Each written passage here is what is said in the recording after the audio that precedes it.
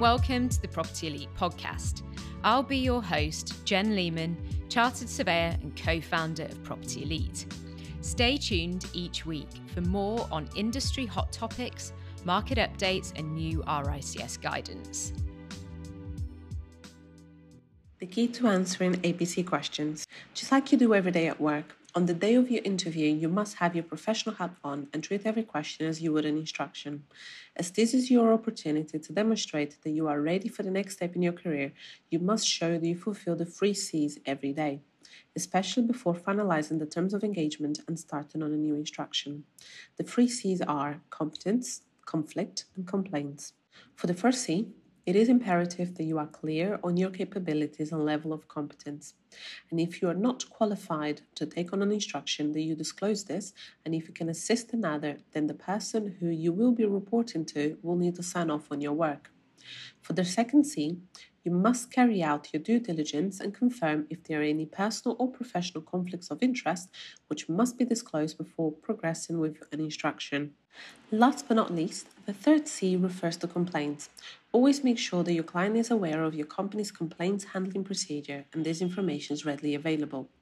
I recommend that you verbalize this process during your APC case study presentation to set the tone for the rest of your interview. You can say something along the lines of, "After I have confirmed that I am competent, there are no personal or professional conflicts of interest, and the client is aware of the complaints handling procedure, I proceed to..." And then you can share the steps you took to complete the instruction.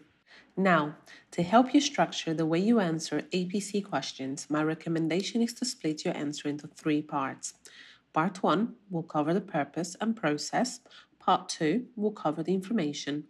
Part 3 will cover the delivery. To simplify this, in Part 1, the purpose and process, you need to be clear on what you need to do and if you need to comply with the law or there are any mandatory requirements that you need to follow. If neither, then you must be clear if you'll be relying on best practice.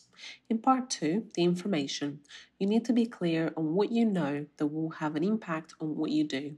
Keep in mind that this is the second part of the process and serve to disclose any mandatory guidelines or act that you are aware of and must follow.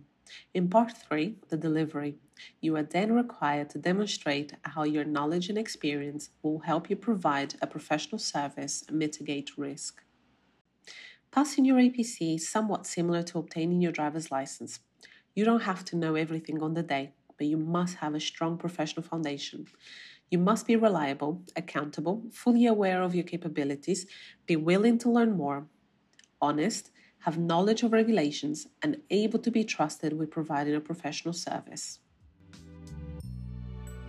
Thanks for listening to the Property Elite podcast this week.